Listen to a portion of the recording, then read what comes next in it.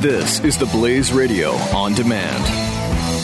Regardless whoever wins the White House, we are facing serious geopolitical and economic challenges that could lead to the next great financial crisis. You need a recognized safe haven asset for your portfolio and IRA, and that asset is gold. Call Goldline and add physical gold to your portfolio or IRA at 800-913-GOLD. Goldline, been helping people diversify their portfolio with gold for over 55 years. Rated A+ by the BBB. Read Goldline's important risk information, but do it now, because crazy times are coming. 800-913-GOLD. 800-913-GOLD. Glenn Beck. The Blaze Radio Network. Can you, real quick, go over WikiLeaks and the connections that you believe show that WikiLeaks is a Russian arm, and also talk a little bit about the FSB. I talked about it earlier this week, but people need to understand that Russia is moving back towards a Stalin-style empire. Say it real quick. Yeah. Quickly as you can. 30 seconds, go. As quickly as you can. If you are curious about WikiLeaks' involvement with Russia, don't be curious anymore. He has an FSB security detail while he's at the embassy that he's hiding out at. FSB. Explain FSB. So FSB is, a lot of people confuse it with the old KGB. Basically, they're kind of like the souped-up FBI. Right. That's basically what they are. And coincidentally, Putin is making historic strides to bring back not only the old KGB, but even Stalin-era Stasi, Gestapo-level secret police. Just a couple of weeks ago, he said, I want to take the FSB, which is basically the FBI, and I want to take the SVR, which is their version of the CIA, and I want to combine them. So no longer will they be separate. They're going to be one super spy agency. He wants to call them, not the KGB, which is basically that's what they were back in the Soviet era. I want to call them the Ministry of State Security. Now, I heard that, and I was like, wow, that sounds familiar. I looked it up, and the last time the Ministry of State Security was a thing, Stalin created it. Stalin created it because he was scared of civil unrest in his own country, so he wanted to weed out all the dissenters and stuff like that in his country. Now think of the band Pussy Riot and everything that's been going on in Putin's Russia, where he is squashing dissent. He's just done this. And they also used that because they were starting, this is right after World War II, they were pushing into Western Europe. So they wanted all of these agents to coordinate with the ones there in Russia and to push out and to help take over certain areas in Western Europe. These are the people that are going to start having direct contact now with the alt-right in Europe. And dare I say, the alt-right here in the United States. So you dared it. You already dared it. I did. So he is using every resource. He has been on the record saying this next war is not going to start with bombs or bullets. It's going to start with ones and zeros. We're already doing that. WikiLeaks, FSB, state security, at the Portuguese embassy. You really think, I mean, you get hostile on this when anybody looks at Snowden and says, I agree with what he did, just not the way he did it. I'm going to walk back even that I'm not going to agree with anything that he did. I think I failed that when we were talking to the think tank. I should have even came stronger on that point. I want to implore before I say this, for anyone that was in the intelligence community, you have to come out. You have to come out and say your opinion on this. Don't give away secrets or anything, but give your opinion on Snowden. Because what we've been given it's a false narrative. Like Oliver Stone's movie. It's a cover story. What Glenn Greenwald did with The Guardian and what he's doing now with The Intercept, it's a cover story for what actually happened. Let me tell you something. Edward Snowden, do not call him a whistleblower. He's not. He's a thief and a liar and a traitor. That's what he was. He stole 1.5 million documents. He did this in 2013. What he said was that when he saw Clapper say that we don't spy on Americans, that compelled him to release this information. Mm-hmm. That's bull. The congressional committee that just came out and said, no, he was doing this months before Clapper ever said this. If you watch, again, I know it's Oliver Stone movie. If you watch the Oliver Stone movie, it took years to move him in the direction of saying, this is wrong. This is really, really wrong. And he was preparing to try to find a way out to alert people. Yeah, that fits in. I think that's all a lie. So everything, this is what I think. Now, Stephen Bay was his supervisor over at NSA. And he said, look, he never had the clearance to even see the PRISM program. He didn't even know what it was. So somebody got into Snowden's ear and said, look, steal this information, do whatever you can, get whatever you can, and we'll see what we can do with it. Now, I'm going to say that I'm going to go out as far as a limb as I think that the Russians, maybe someone through WikiLeaks, probably was WikiLeaks working as a Russian pawn, probably came to him beforehand and said, look, get what you can get. We'll see what you got, and we'll decipher it from there.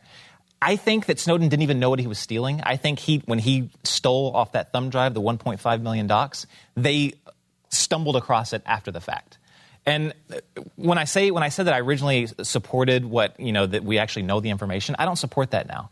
Because if he didn't even have clearance to know what it was, he didn't have clearance to know what the oversight was. He didn't have clearance to know, oh, you mean you actually do have to go through a FISA court to do this? FISA court's a joke. I have senators who tell me FISA courts are jokes. Even if there's some holes in there, there's still multiple levels of oversight that you have to go through. He wants it to make it look like any analyst there is constantly spying on people. It's a lie. It's not true. So you don't believe like these situations where he was looking at people changing, and no, you don't think any of that happened? Absolute fabrication. I think that's all a lie. It's all a lie. We have other sources that say that's true. I just don't believe that. I don't believe it. Why? Because you have trust that people are good? I have trust in there's thousands of intelligence officials. I was one of them. Somebody would have said something. And I know that everyone's rolling their eyes on that. But somebody would have said something. And there are legal ways. This is why Edwin Snowden's not a whistleblower. There are legal ways built into every alphabet agency in the country. Has legal whistleblower. How do you explain the 4 NSA guys that we've had on the show several times, good patriotic Americans that did whistleblow, and their lives were destroyed? Lives were destroyed. They didn't release things to the public. They released it the right way, and their lives are over. I mean, I've talked to them. They've cried, and said, I got no life. I have no reputation. I have no life. I can't get a job. I've been completely dishonored, and nobody who wants to hire me. Yeah. Because of what the government did to them. I would say that's kind of you're dealing with a secret spy organization. So even if you do whistleblow, I will admit the fact that if you are a whistleblower, you even go through the steps, your career basically is over. But they didn't get the information out. I mean, I don't think it's unreasonable to see if somebody sees this stuff. They say this is all true. These were high-level guys. They didn't release it to the public. So if I saw 4 different people trying to release it, all of them crushed by the system, I'm thinking I'm either just going to quit and shut my mouth, or I'm going to work here and shut my mouth, or I'm going to get that information out because I see what they've done to 4 separate people. Yeah. Why is that not possible? Well, even though there's a misconception that I don't know who these guys are, but there's a misconception that even if you have a certain GS level in whatever government agency, that you have the access to read whatever you want. I had the highest level clearance that you can get. I had SAP, Special Access, Program Access, Top Secret SCI, and I couldn't just go in and read anything I wanted to. You have to be a part of whatever program to know. So I'm not saying that they're read into the program. You have to be read into it. I'm not saying that they weren't. I just don't know. I don't know their. So do you think? Because I think you make an interesting point in that, like, you see this of people who talk about religions that aren't part of religions, and they'll take certain little tiny bits of information that might be kind of true, but don't really understand the full context. So when they release it. That can't happen. I wasn't going to mention any particular churches if this happens. That can't happen, Stu. But it does happen. It happens all the time. What? So really? Is it? But it wouldn't. So do you think that what we know now about these programs is not true? Like, is the PRISM program not as described, or you just think that there's additional layers that would make it more difficult? This is the cover. The cover story is that everyone could do it. And everyone had access. Any low-level analyst and a janitor could look at your wife changing and getting naked in her house, which is total bullcrap. What they're not saying is there are multiple levels of oversight. There are multiple levels that are built into that. You can't just, if you wanted to do this, you can do it. You cannot do that. Let me throw this on real quick as a nugget. In 2013, when he released this little bitty information, the fraction of the 1.5 million documents, what they also released just a few months later was countless foreign intelligence actions from our allies all over the world. They discredited the Australians on a major Indonesia thing. They discredited us with the Germans. Why did they do that? If his whole thing was about American privacy, why did they start discrediting our allies all over the globe on foreign intelligence? Makes no sense.